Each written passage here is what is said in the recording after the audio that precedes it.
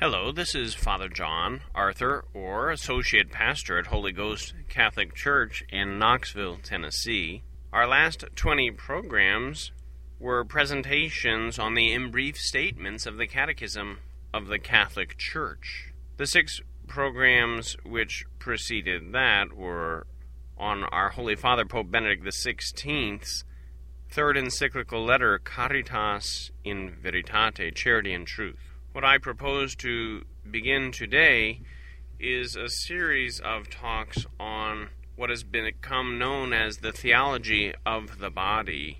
The 129 or so talks given over the 5-year period, 1979 to 1984, by Pope John Paul II in so many of his Wednesday audiences to the faithful gathered in Rome. I will be using as the text that published in 2006 by Professor Michael Waldstein, who had done a terrific labor in translating all together by his own pen the talks. His edition is an improvement on previous editions, since they had multiple translators who did not evenly translate the text. So we're in a great debt of gratitude to Professor Waldstein, even as we're in a deeper debt to John Paul II for having given these talks. Chapter 1, Christ appeals to the beginning. What is meant by beginning? For some time now, preparations have been underway for the next ordinary assembly of the Synod of Bishops, which will take place in Rome in the fall of next year. The topic of the Synod, De Munieribus Familiae Christianae, the duties or role, gifts, tasks of the Christian family, will focus our attention on this community of human and Christian life, which has been fundamental from the beginning. The Lord Jesus used precisely this phrase, from the beginning, in the dialogue about marriage reported in the Gospels of Matthew and Mark. We want to ask ourselves what this word beginning means. In addition, we want to clarify why Christ appealed to the beginning in this particular circumstance, and for this reason, we offer a more precise analysis of the relevant text of sacred Scripture, approaching Genesis. Twice, during the dialogue with the Pharisees who questioned him about the indissolubility of marriage, Jesus Christ appealed to the beginning. The dialogue took place in the following way. Some Pharisees came to him to test him and asked him, "Is it lawful for a man to divorce his wife for any reason?" And he answered them, "Have you not read that from the beginning the Creator created them male and female, and said, 'For this reason a man will leave his father and his mother and unite with his wife, and the two will be one flesh.' So it is that they are no longer two but one flesh. Therefore what God has joined, let man not separate." They objected, "Why then did Moses order to give her a certificate of divorce and send her away?" Jesus answered, "Because of the hardness of your heart Moses allowed you to divorce your wives, but from the beginning it was not so." Matthew chapter 19, verses 3 through 8. Christ does not accept the discussion on the level on which his interlocutors try to introduce it.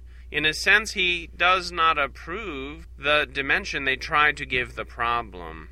He avoids entangling himself in juridical or casuistic controversies. Instead, he appeals twice to the beginning. By doing so, he clearly refers to the relevant words of Genesis, which his interlocutors also knew by heart. From these words of the most ancient revelation, Christ draws the conclusion, and the dialogue ends. Beginning signifies, therefore, what Genesis speaks about. It is thus Genesis chapter 1, verse 27, that Christ quotes in summary form, "From the beginning, the Creator created them, male and female." while the complete original passage reads as follows: God created man in his image. In the image of God he created him. Male and female he created them. A little later, the teacher appeals to Genesis chapter 2, verse 24. For this reason a man will leave his father and his mother and unite with his wife, and the two will be one flesh. Quoting these words almost in extenso as a whole, Christ gives them an even more explicit normative meaning, given that in Genesis they sound like statements of fact: will unite, they will be one flesh. The normative meaning is plausible because Christ does not limit himself only to the quote itself, but adds, so it is that they are no longer two, but one flesh. Therefore, what God has joined, let man not separate. That phrase, let man not separate, is decisive. In the light of this word of Christ, Genesis chapter 2 verse 24 states the principle of the unity and indissolubility of marriage as the very content of the Word of God expressed in the most ancient revelation. One could maintain at this point that the issue is settled, that the words of Jesus Christ confirm the eternal law formulated and instituted by God from the beginning as man's creation. It could also seem that the teacher, by confirming this primordial law of the Creator, does nothing else than establish its proper normative meaning, appealing to the very authority of the first legislator. Yet that significant expression, from the beginning, repeated twice, clearly leads the interlocutors to reflect about the way in which, in the mystery of creation, man was formed precisely as male and female, in order to understand correctly the normative meaning of the words of Genesis. And this is no less valid for interlocutors today than for those then. For this reason, in the present study, considering all this, we must put ourselves exactly in the position of Christ's interlocutors today. During the following Wednesday reflections at the general audiences, we will try as Christ's interlocutors today to dwell at greater length on St. Matthew's words, chapter 19, verses 3 through 8, to follow the indication Christ put to them. We will try to penetrate into the beginning, to which he appealed in such a significant way. In this way, we will follow from afar the great work on this topic that the participants in the next Synod of Bishops are undertaking right now.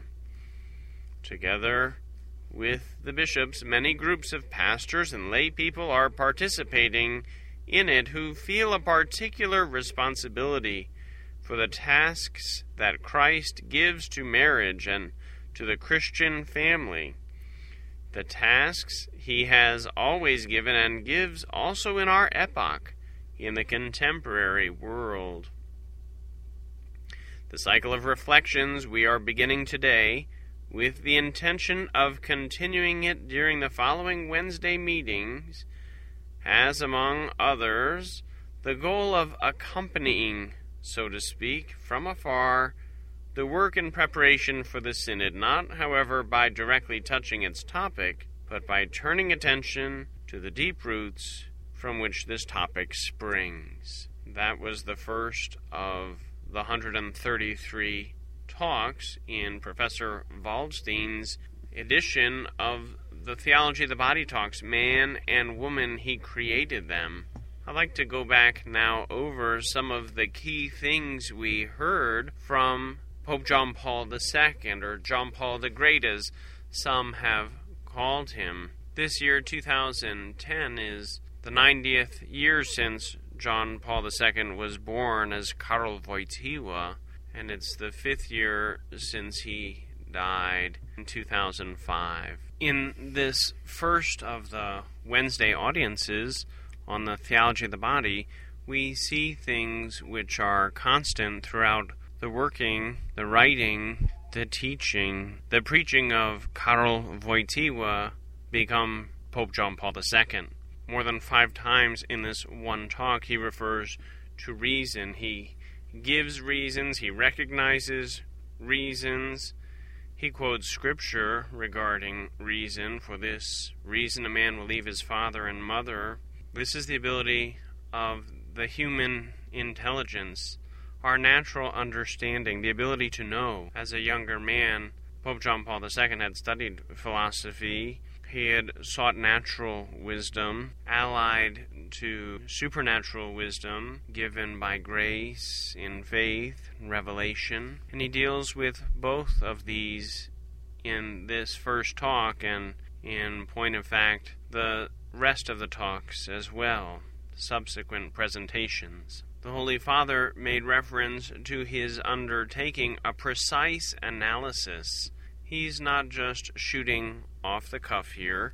This has been a considered discourse. He meant what he said, and he believes Jesus Christ meant what he said, and that God the Father Almighty, creator of heaven and earth, of all that is seen and unseen, meant what he meant when he created the heavens and the earth as an expression of his goodwill towards us, as a self-revelation. A precise analysis looks at all the details and puts them together. And so our Holy Father lays the groundwork in this first presentation of what he will do. He will give us a precise analysis of what it means to be human, to be male, to be female, to be creatures of the Creator. He gives a reason for his study. While the Holy Father only mentions casuistry one time, it's important for us to point out just what it's about. The casuists were those doing moral reasoning, trying to figure out what was permissible and what was not. And the Holy Father is not trying to be a casuist, he's trying to figure out what is the reality of the situation. And in their better days, the casuists were too, but there was a decadent casuistry, sometimes abusing the Society of Jesus, the Jesuits, for the backflips they would do, trying to make sense of things. In this context, the Holy Father is reminding us that the Lord Jesus was not a casuist.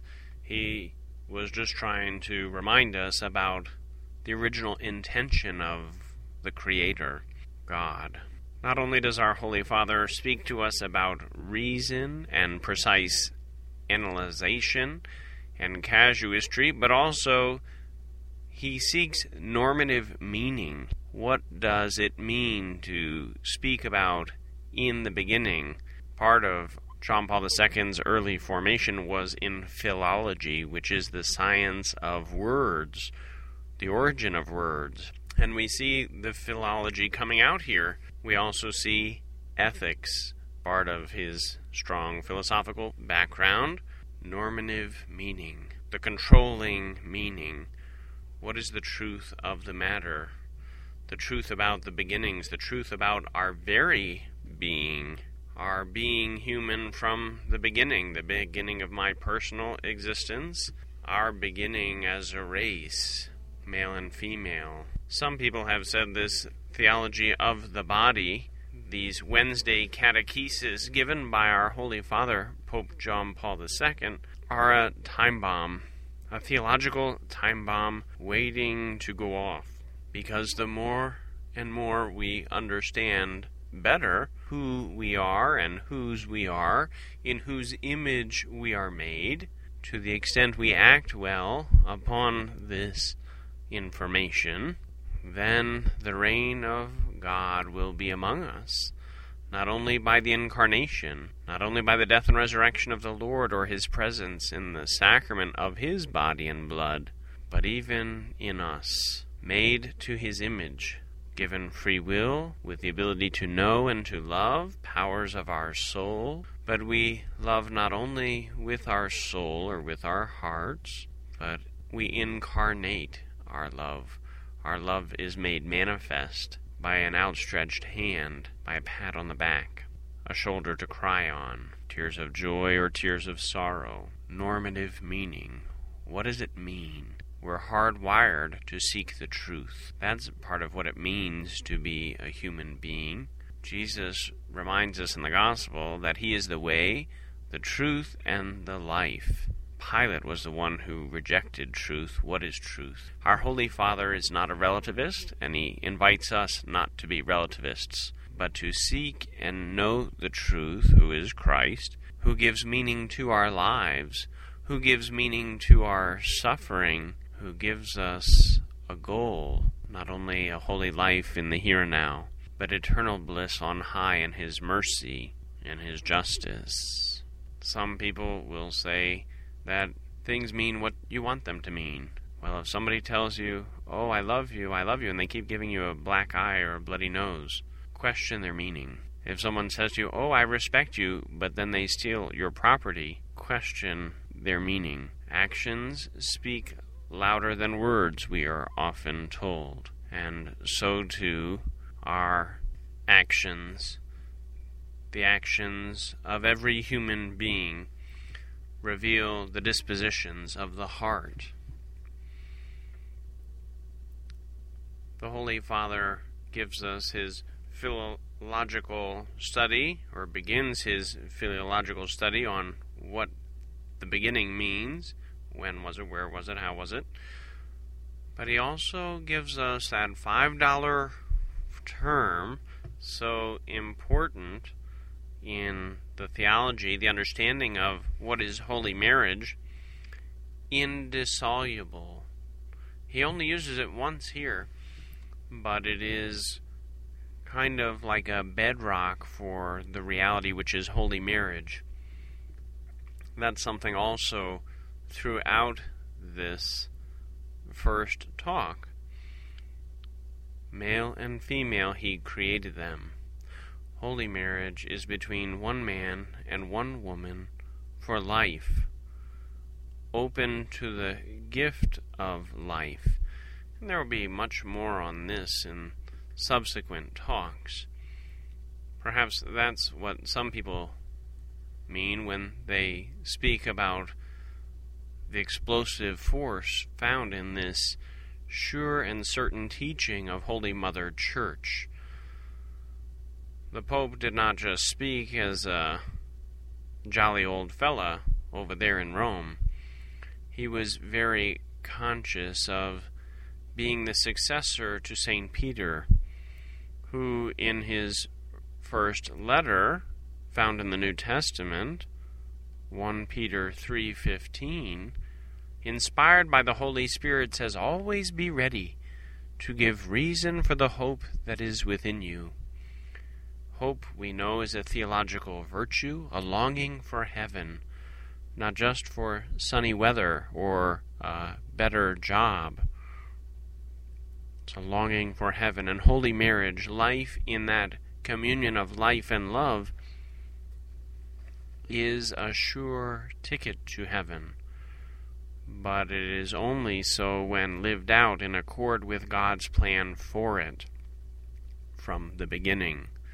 Indissolubility, that it does not dissolve like a bouillon cube in warm water to make soup, or like Alka-Seltzer in your medicinal waters to cure your tummy.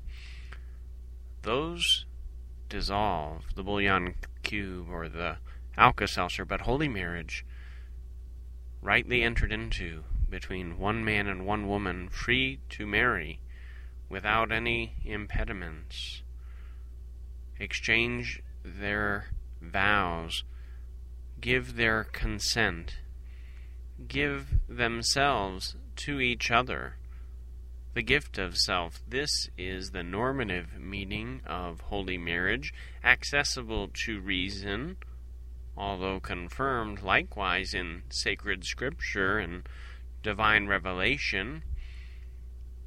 Do we really understand these things? We should.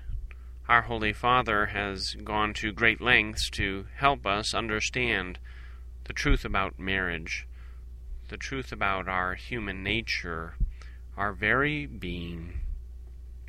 And if we work with him in studying these so many texts, we will develop our understanding in a better and better way, mirroring more and more the God who made us to know him and to love him, even to serve him in this world, that we might be happy with him forever in the next.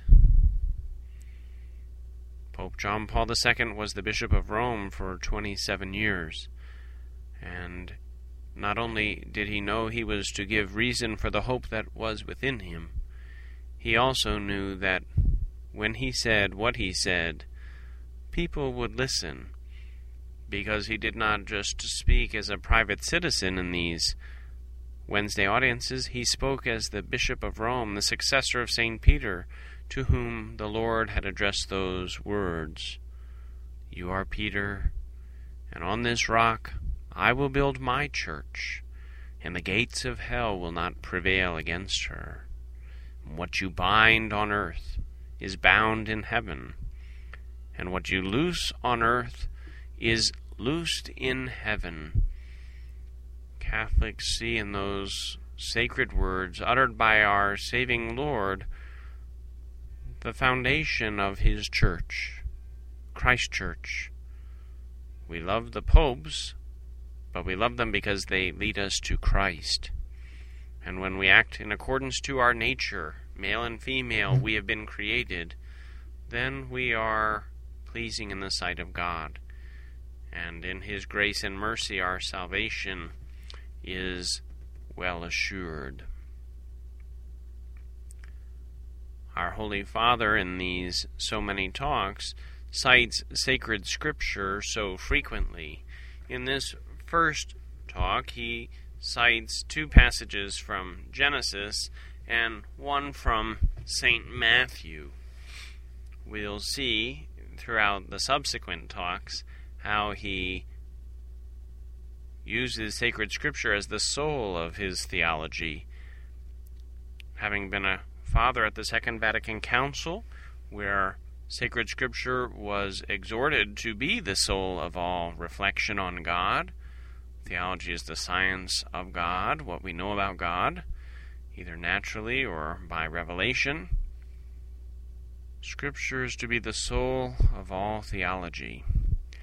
And so we can see that Pope John Paul II, like his successor after him, Benedict XVI, they are both men of the sacred text, even if they do not limit themselves to being a religion of the book. For there is only one Word, and the Word became flesh and dwelt among us. The Word is Christ Jesus our Lord, who became a man like us in all things but sin, to save us from our sins. Jesus Christ, who was a man among men, with flesh and blood like you and I, who grew hungry, who grew tired, who suffered and died. We worship him, however, because on the third day he rose, and he promises us life on high with himself, even if we anticipate it now by his grace, by holy living in the here and now, as it was in the beginning, before the fall, before our first parents disregarded the holy will of God and act contrary to reason, which is another way to say sinned, and broke their friendship and relationship with God and damaged their own relationship with each other. our Holy Father will speak to us about that original state, the original justice of man and woman, the original holiness, the gifts God had given in the beginning, and how they were lost, how they were forfeited, and how they might have been improved upon, and how they have been improved upon, thanks to the goodness of God, His generosity, His grace, His love for us. On a final note, the Holy Father, Pope John Paul II, in this first catechesis on the theology of the body, what is meant by beginning, in our Lord's appeal to the beginning, he makes reference to the Synod of Bishops. A synod is a gathering or an assembly. In the early church, before 1054, when there was the schism with the Greeks, or the 1500s, when the West split up with Henry VIII and Martin Luther and John Calvin, meetings of bishops would happen primarily by region. There have only been 21 ecumenical synods or councils, Vatican II being the 21st of them. But there were many local synods. We've had 3 in this country, the provincial synods of Baltimore, which encompassed at the time the whole country, United States of America. Certain dioceses will have a synod, a meeting of so many of the priests and the lay faithful, to discuss topics of the day under the direction of the bishop. Pope John Paul II had been present at every Synod of Bishop since it had been reinstituted by Pope Paul VI until his death. And he had called one which Pope Benedict XVI led, the Synod on the Eucharist. But this Synod of Bishops meeting he refers to in his opening catechesis in the theology of the body would prepare the way for the post-synodal apostolic exhortation on the family, Familiaris Consortio. Let us always seek to be part of that family of God, which we are by grace in baptism, and let us do all that we can to bring others into that same divine family, children of our Heavenly Father, who has loved us so much that He sent His only Son to save us, born of a woman, born under the law to save us from ourselves, to give us the grace we need to keep the law, to fulfill the prophets. I speak of Jesus Christ, our Savior and God. May He be praised now and forever, even as He has from the beginning. Until next time, God bless you.